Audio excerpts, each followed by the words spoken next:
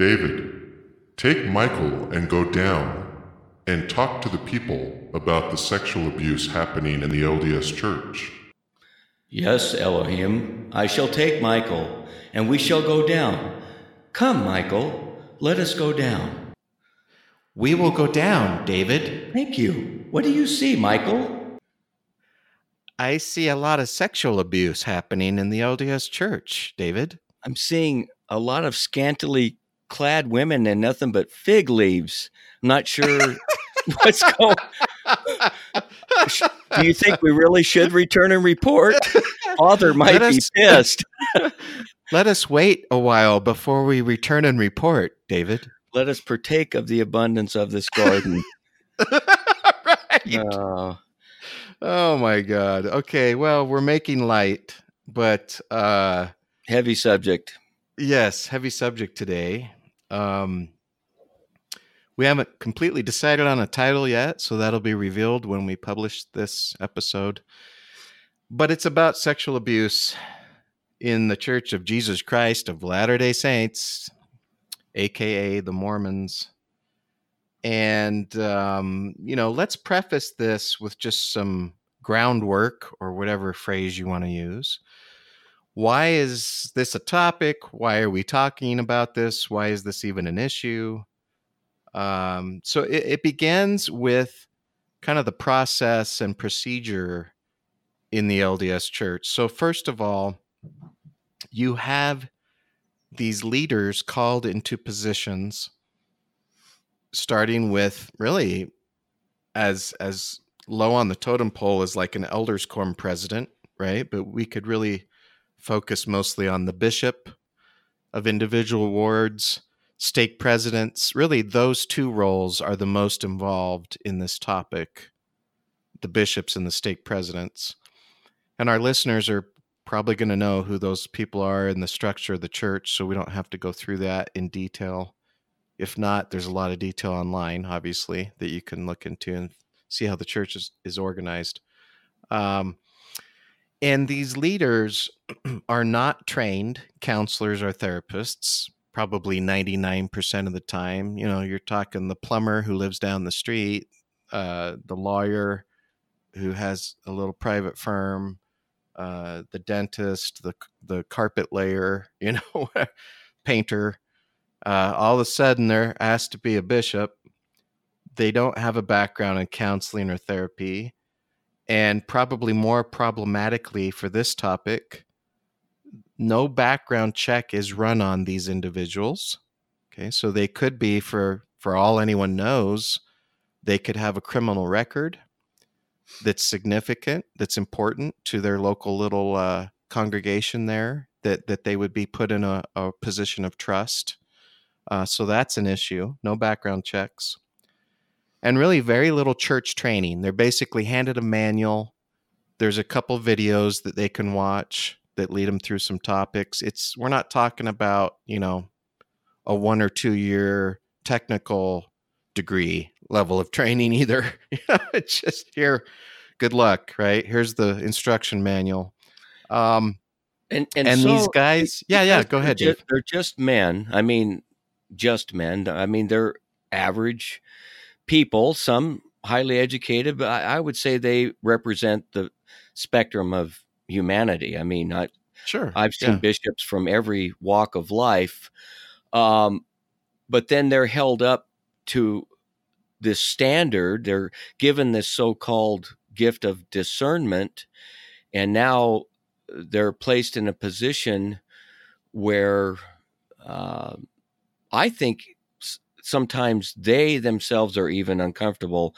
I believe that you've got every, again, type of personality behind that chair, and some of them may not even really want to be there, and especially being involved in some of these interviews. And then the other extreme is those that I don't know what they stay up at night looking forward to interviewing 12 and 13-year-old boys and girls.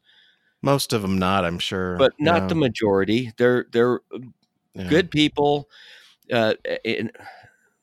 by Mormon So, standards, well, we should backstep a moment. So this is the situation that you have with these men. It's only men, obviously. Women can't hold the priesthood or have these positions in the church. And there's a process and procedure in the church where there's regular interviews conducted. So this is the second step, right? So you have these guys in their positions. Now you have a policy in the church. It's really a policy where you are regularly interviewed from before baptism age, from before age 8, as children are getting ready to be baptized. They start to this regular, what will become a regular interview process for the rest of their lives, really, especially through youth, though. It's very concentrated in youth years. While you're in the primary program, when you're in the young women and young men program. So you're really talking from age 7 or so all the way up to age 18 as far as regularly paced interviews, at least once a year, sometimes as frequently as quarterly, depending on the situation. And in these interviews, you are asked various questions. They're worthiness interviews. So are you worthy? Are you in good standing in the church? And so we talk, the interviews go through a number of topics, right? Honesty, integrity, are you cheating in school? Are you honest with, your teachers and your parents and your friends, and good topics, right? But one of the series of questions is about, are you chaste? Are you obeying the law of chastity? And this is where we start getting into murky waters, because these men are told you have to ask these kids, and not just kids, right? You have worthiness interviews as adults as well, if you want a temple recommend, and these happen individually. So an adult single woman, for example, might be interviewed by this man. Are you sexually pure? And questions come out. Do you masturbate? Do you touch yourself? And that's not all, right? Then we go into details. Oh, you do? Okay, well, how often? Do you climax? Do you have an orgasm? What are you thinking about? Well, are you viewing pornography while are you viewing pornography in association with this? Right. All this. Well,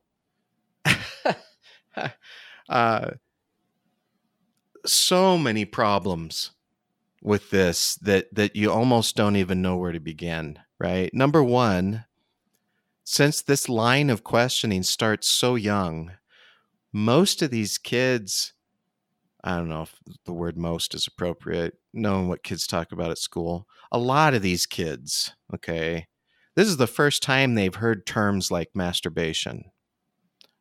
This may be the first time that they've been directly questioned about pornography, right? Like, well, good point. I guess there is a bunch of pornography out there on the internet.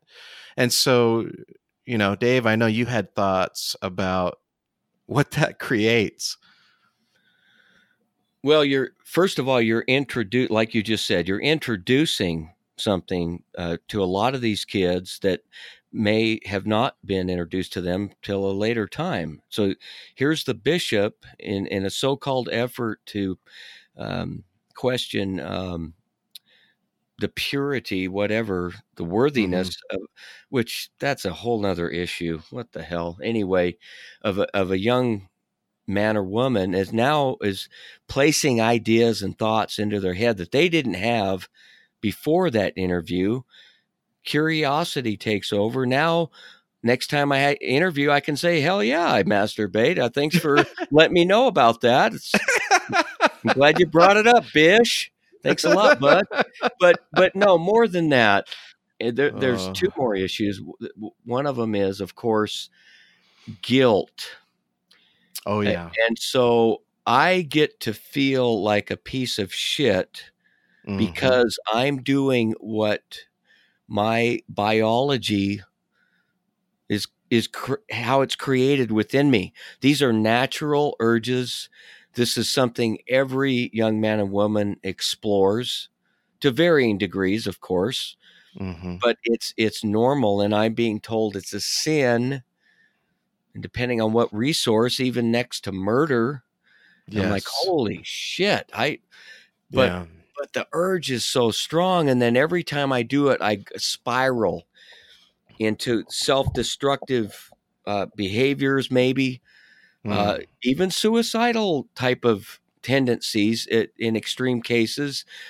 I feel so bad about this, and I'm so confused about God giving me a body where these latent forces are held captive by some old man in a chair that says, "Don't do that stuff." Well, The other, I think, Dave, go ahead. hold that thought, because the thing that comes to my mind when you describe that is this is the best case scenario. Okay, so Yeah. in these interviews, the best case scenario that you're doing for these children and these, single women, or whoever you're interviewing, and these interviews, by the way, we didn't mention, they happen behind closed doors, one-on-one with an adult man. Okay, so that's another issue, and we'll talk about more in a second. In the best case scenario, you're creating a psychological maelstrom for these people, for these kids, right? Yeah. So you're, to your point, Dave, you are creating this psychological phenomenon which is very unhealthy. You're teaching them that natural urges, natural tendencies are not only sin, they're the only thing worse is murdering someone. Holy shit. Right? That's pretty fucking serious. That's not, oh, I stole something from the store. This is 1,000 times worse than that. Right? And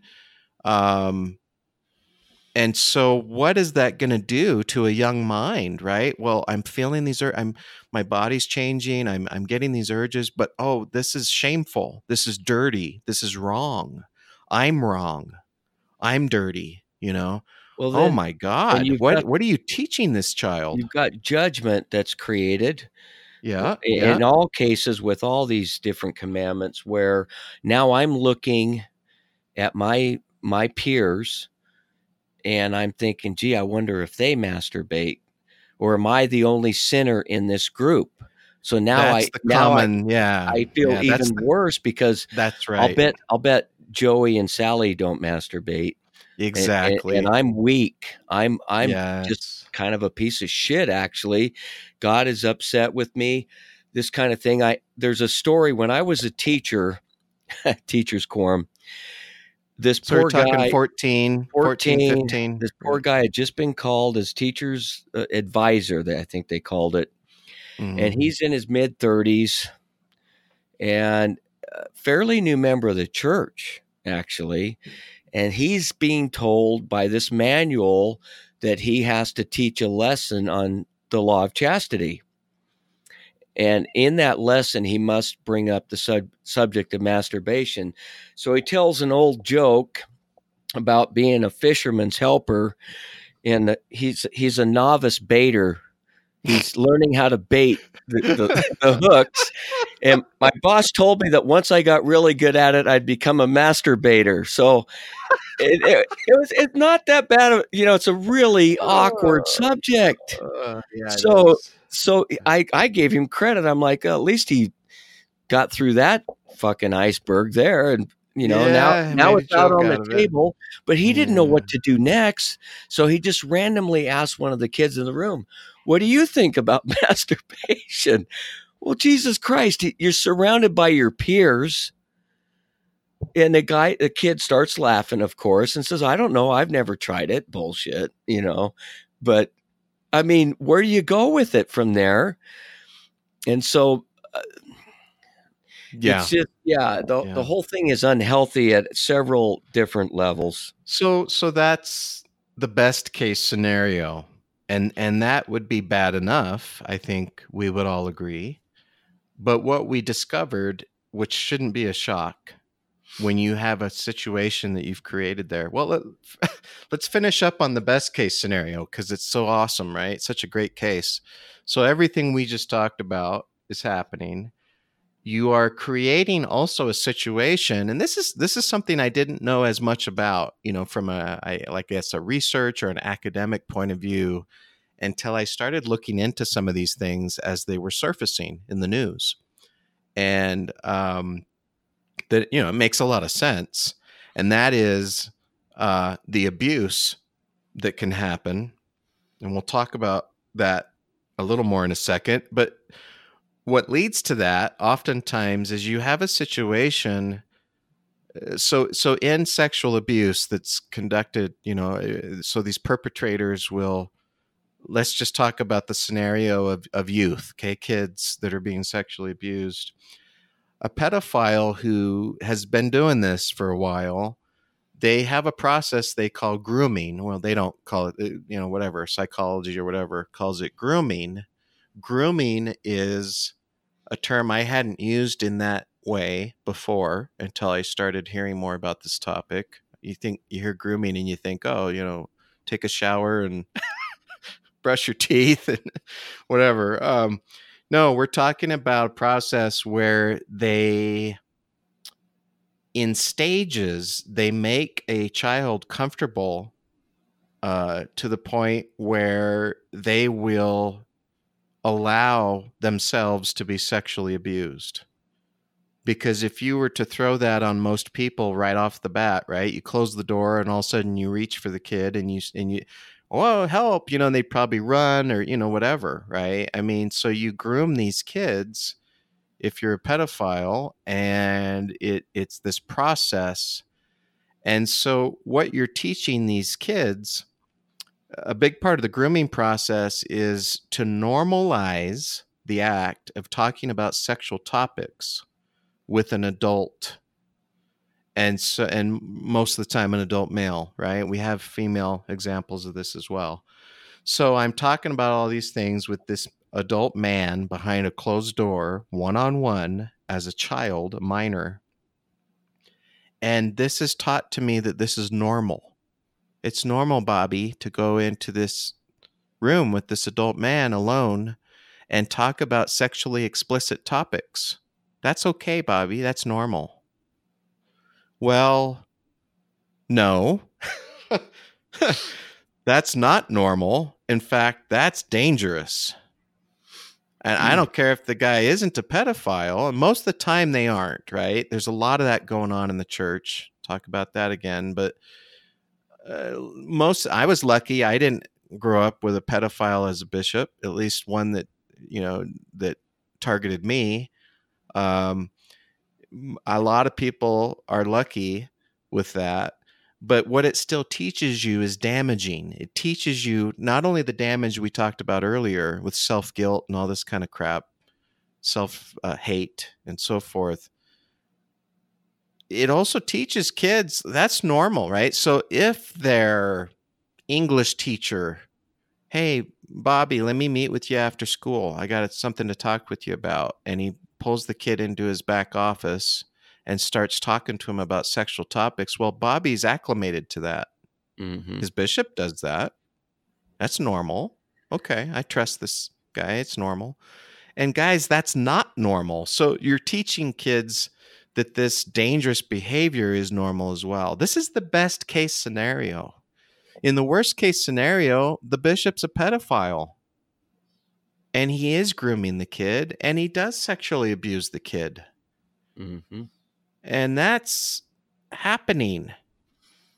Well, has happened. Yeah. Think about the psychological damage of bringing a child into your trust by degrees, as you mentioned. And at first, most kids would perceive this as, oh, this man, whatever, really cares about me. Seems to be spending some extra special time with me. And he's saying how much he likes me and likes talking to me, and maybe he might even give me gifts, and then it just gets deeper and deeper, and then you betray that trust. What have you just taught that child? Adults are not to be trusted. Yeah. So there's another mind fuck, another aspect of it. And this environment is created. Think about the environment the church created simply by having the temple ordinance that must be kept secret at the cost of your life. So here's a hotbed of secrecy. The whole structure is involved in secrecy. So when I see the bishop, he reminds me before and after, if not more than that, what we talk about here today is secret. You will not talk about it with others.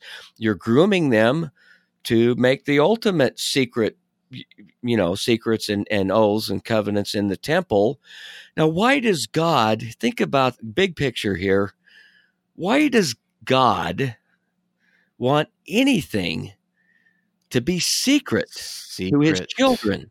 Yes. How does that work? How does that help anybody in any way?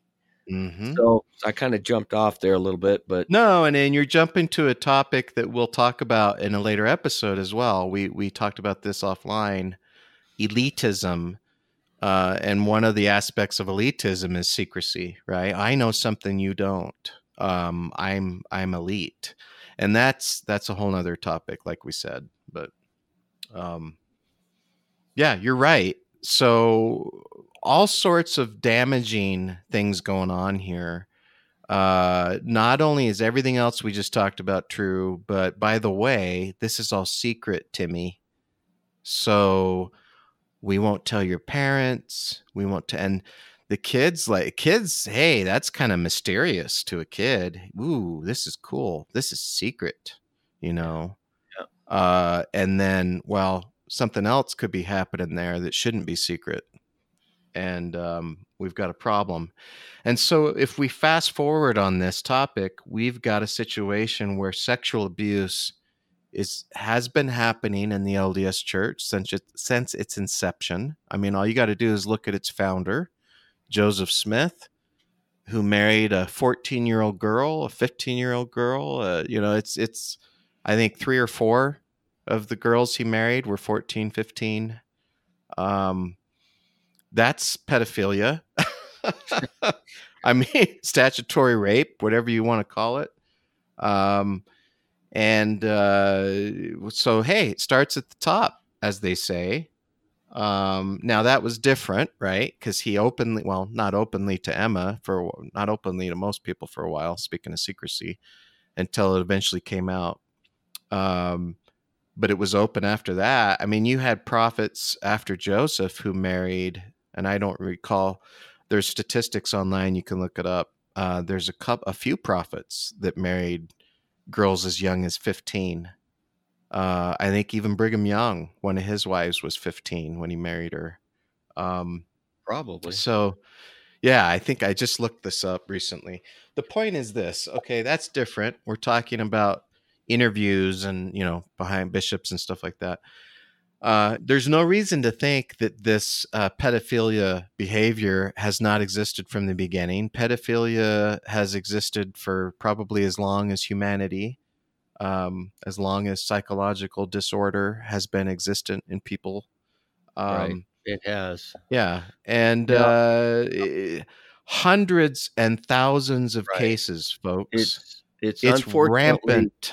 Very common. I have a special situation.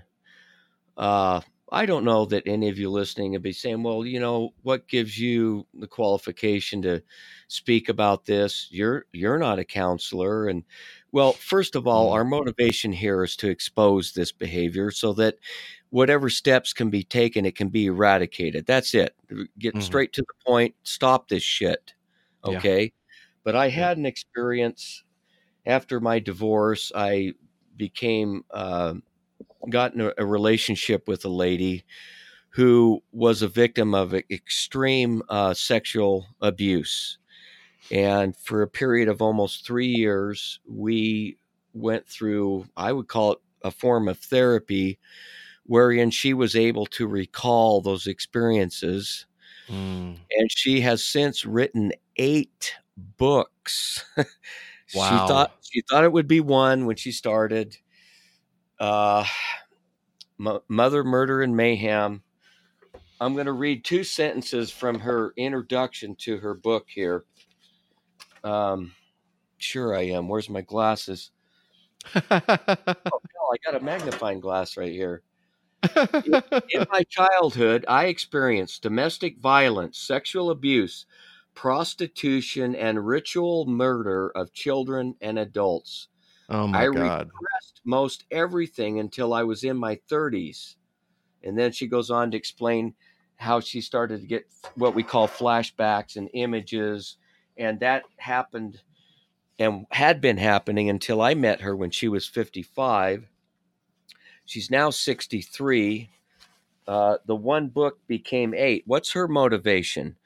To bring up these harrowing, horrific experiences? Why? Because she wants it to stop. Yeah. And you can't stop something that you don't expose. And so I was with her, and you could say, well, what would your benefit be staying with the person while they're going through this?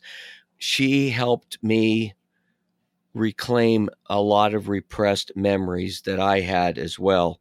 So it was working hand in hand, and just basically helped us both to gain a greater level of peace in our life. When I first met her, she was all hunched over, rarely smiled. And if you look at the picture on the back of her book, her latest book is The Crown on top of the other 8. The other 8's about the abuse. The latest book is all the healing techniques that she learned as a result of trying to heal her own life, which I became familiar with just about everything that she has written in her book. If you look at her picture on the back of that book, you can see the light. She's basically been healed. Most kids, adults even, don't make it. Her siblings did not make it. These kind of experience. So it's real. It's a rough subject. It's like, I don't want to talk about that. Well, think about the innocent children. That's right. Think about a young girl cowering in the corner of her bedroom, probably crying and wondering what the fuck's going on. Yeah. I thought I could trust the bishop, and what that does to them for maybe the rest of their life. Yeah. Well, okay, I'm off my soapbox now. No, and it's the kind of soapbox we need to be on, right? So speaking of, you made a really good statement there about you can't fix something if it's not exposed, and this concept of secrecy being harmful. And that's a great segue into the fact that more and more of this has been exposed, right? So there was this misnomer, this misunderstanding, probably through most of the lay membership of the church, high 90 percentile, I'm sure, unless they were the unfortunate percentile that had gone through this nightmare in their families, which are too many to talk about, unfortunately, that would think, well, here we go with the elitism concept again. Since this is the only true and living church of Jesus Christ on the face of the planet, we don't have those kind of problems. God's church doesn't have those problems. Oh, that silly Catholic church. Oh, did you see that movie Spotlight, man, where they talked about all the sex abuse that Catholic church has been hiding? Oh, shame on them.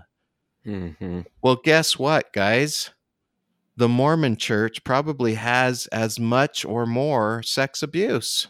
My feeling, and I don't have the statistics, is that it runs through organized religion pretty much the same percentages. We could be a little higher simply because we, again, make that claim.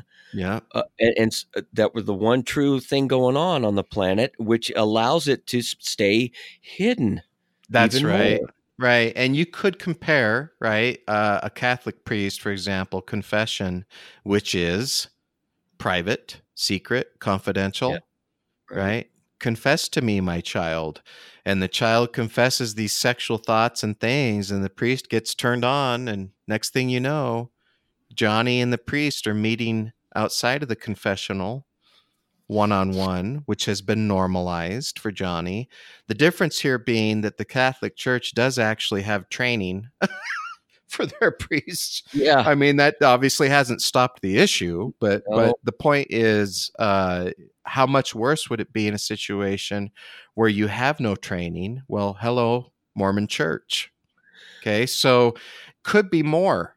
Who knows, Yeah. right? Statistics aside, all sorts of stuff has been coming out, right? So recently, a Vice News article about this guy who, this kid who the ward was using to babysit their children. Come to find out, he was sexually abusing their kids.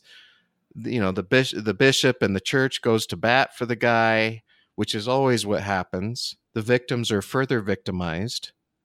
Yeah. And the church has this hotline because, look, the bishop doesn't know shit. Okay, maybe a great guy, but he doesn't know shit as far as dealing with these things. So when any kind of abuse comes to the bishop's attention, he has one thing to do: call the church hotline. The church hotline, we are told, is fielded on the front end by the LDS Social Services call center, and then they forward that call along to an organization called Curtin McConkie. Curtin McConkie is one of the church's law firms, and they deal almost exclusively with abuse cases in the church. And their whole purpose is to protect the church, not the individual. Protect the church. Hide this shit. So we have hundreds and hundreds of cases that have been exposed out there to date. And that's probably It's the tip of the iceberg, right? We know the biggest statistics. Complaint is that the person who maybe went to the bishop, it's not the bishop. They were abused by a neighbor, a fellow member of the ward, okay, Right. maybe even a family member. So they go to their trusted ecclesiastical leader, and he kind of just sweeps it under the rug. And especially if it's someone in a higher position in the church, and he says, well, you know, the Lord taught us to forgive and forget, or some lame shit like that. Yeah. Instead of having a policy where it should immediately be turned over to authorities. And so now this person is even more conflicted. They're like, well, wait a minute. And then they could even turn that into self-guilt. Like, well, maybe I created the situation. Yeah. It gets bad. It gets really bad. Well, it gets bad because, look, what happens when it ends up in the hands of Curtin McConkie, 99% of the time, there are a couple things that result from that. One is an NDA. Again, secrecy. Let's not talk to anybody about this. Let's not expose the perpetrator. Okay. Number two, some kind of settlement. So Timmy got abused. Let's say it was his scout leader in the church, or his deacon's, teacher or something. Well, let's forgive. To make you feel better, Timmy's mom and dad, how about $50,000? And let's just here, sign this NDA. You can't talk about this with anybody. Well, now Timmy's perpetrator goes on to perpetrate upon Jimmy and Bobby and Sue. And, this guy continues, because that's not the way to stop pedophilia, folks. Hiding it does not help. And this guy needs help, or he needs to go to jail. And if you can extend that kind of empathy, which is extremely difficult to do, you do have to realize these people are sick. Yes. And probably victims of abuse themselves, as were their abusers. Almost always. Yeah. Almost always. It's being perpetuated, and they're just another, whatever, beat on the string. And it will not stop until it's just brought out into broad daylight. Well, hell, we can't have that. We can't admit that we as Mormons are just as human as you guys, that we have as many problems as you guys do. No, and guys, this goes to the top. So David and I we just light research on this, right? And you can find all sorts of stuff out there. right now. This goes into the general authority level. Okay, there's stories out there where general authorities have been the perpetrators. They have been shielded by the church, especially because these guys usually have friends that are higher up, like even apostle level. So they're going to shield them and protect them from being, prosecuted in these events, and push the forgive, suggestion. And they're going to cover the church. So we talked about the Vice article. Everybody's probably heard about Joseph Bishop by now. That was a case. Was that last year now or way earlier? Yeah. Well, I mean, it happened way back when yeah. he was MTC president, but So he was president exposed about within the last year. Yeah. President of the MTC. Well, doesn't he have a special calling? Wouldn't God make sure that guy was worthy before being put in that position of trust? Well, evidently not. Sterling Van Wagenen is another one that came out. He's one of the guys who made some of the Temple films. That's pretty prestigious and worthy, isn't it? But he's turned out to be a pedophilia. What is a pedophile? Is the noun, right? Yeah. David Moss. Actually, Dave and I brought that story up a few podcasts ago. The bishop in Lehi, Utah, that was involved in child pornography and human trafficking. I mean, the list goes on and on and on, guys. And here's the issue. There is an unfounded trust by the membership in these priesthood authority. And the trust here as well, it's multifold, right? Well, God calls these men into their positions. Number one, he wouldn't call a predator into a position to hurt the flock. Okay, that's one of the beliefs. Another belief, if you're in a bishop role, a stake president role, you have this power of discernment. You're given this gift of discernment. And that means you can discern when someone is telling the truth or someone is lying about especially important stuff like this. And so we look at the case of the Vice News article. One of the moms brought it to the attention of the bishop. The bishop interviewed the guy who was babysitting these kids, and he goes back to the mom. He said, the Spirit has told me that he's not guilty, that he's telling the truth. Dad has it. Okay, well, guess what? It looks like that spiritual discernment didn't exist because the kid is guilty. And he's in prison right now, and was found guilty twice before any of that shit happened. So, background check, yeah. So what guys? What? There is no power of discernment. There is no spirit in these men that is telling them that someone is telling the truth, that someone is lying. That is absolute and utter, proven to be false.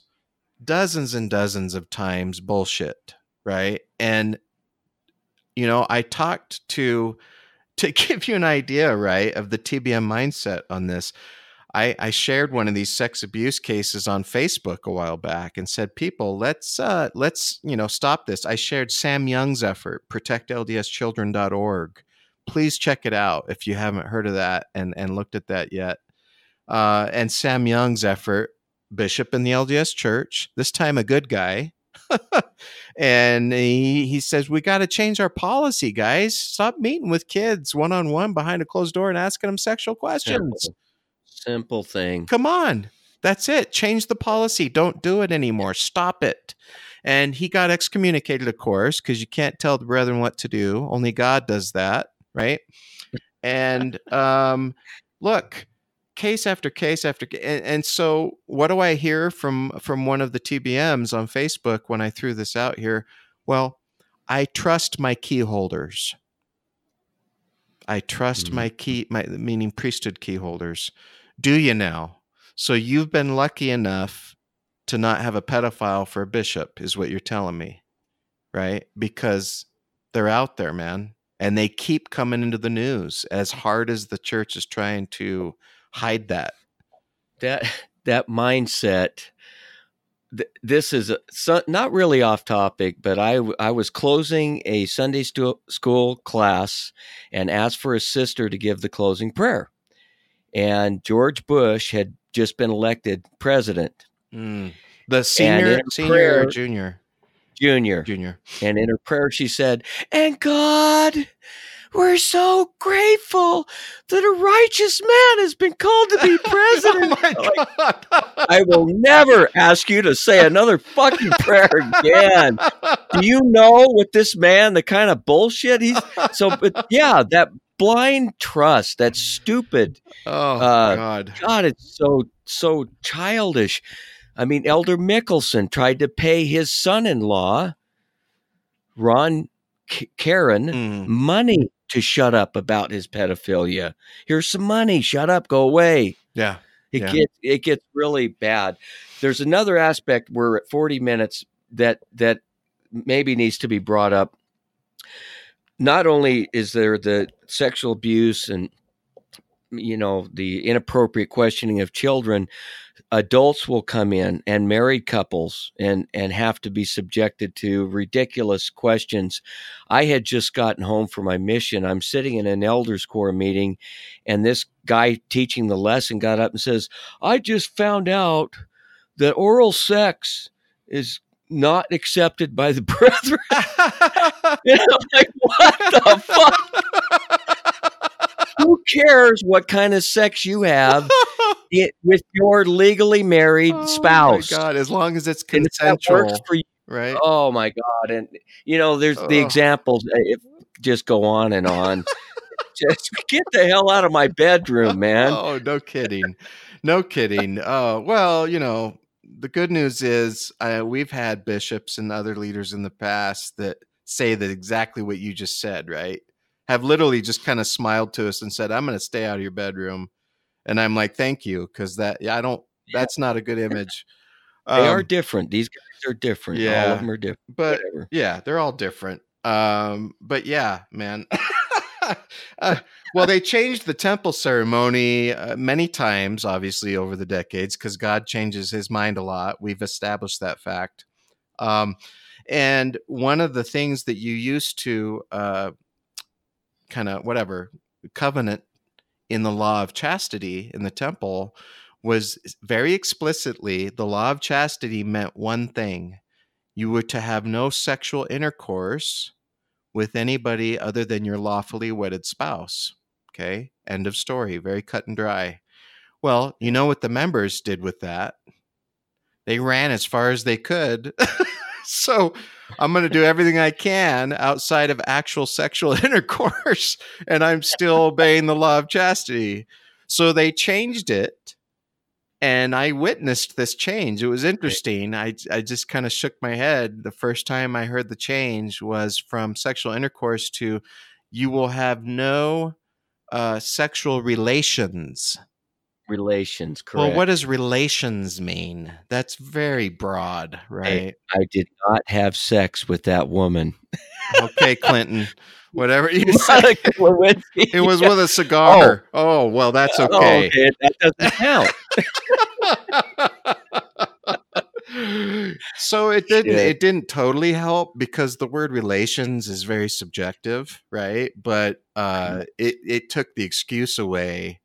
Well, we didn't have intercourse. Okay, well, come on, So anyway, I don't know how I got on that. So we should wrap it up. We're gonna be close to 45 minutes. That seems to be about what we're hitting now. We said, let's do it in 30 when we first started this podcast, and it seems that we get closer to 40 to 50. Yeah, you win bad. Yeah, I know. What the hell's wrong with me? Damn. Well, I've got as much hot air as anybody, so. Well, I'm normalizing. I'm normalizing the behavior of long podcasts. Shame on me. That should not be normalized. If you can do John Dehlin, you can do anything. So, and I'm not putting him down. I'm just saying, my God, 5-6 I hope we never get to that point. No, we're not going to get to that point. Hey, thanks again, guys, for listening. We have a very disparate user audience. We've got teenagers listening to the show. We've got older folks. We've got people listening on all kinds of devices all across the United States, some overseas. We're glad to have you.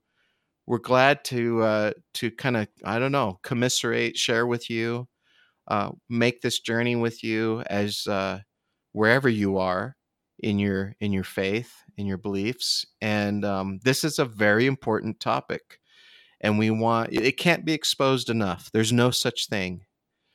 Please visit protectldschildren.org, see what Sam Young is doing over there. Take a look at that Vice article. Just search Vice article LDS Church, and it'll pop right up. This is coming out, and it's damn good. It's way late, but better late than never, as they say. Dave, back to you, man.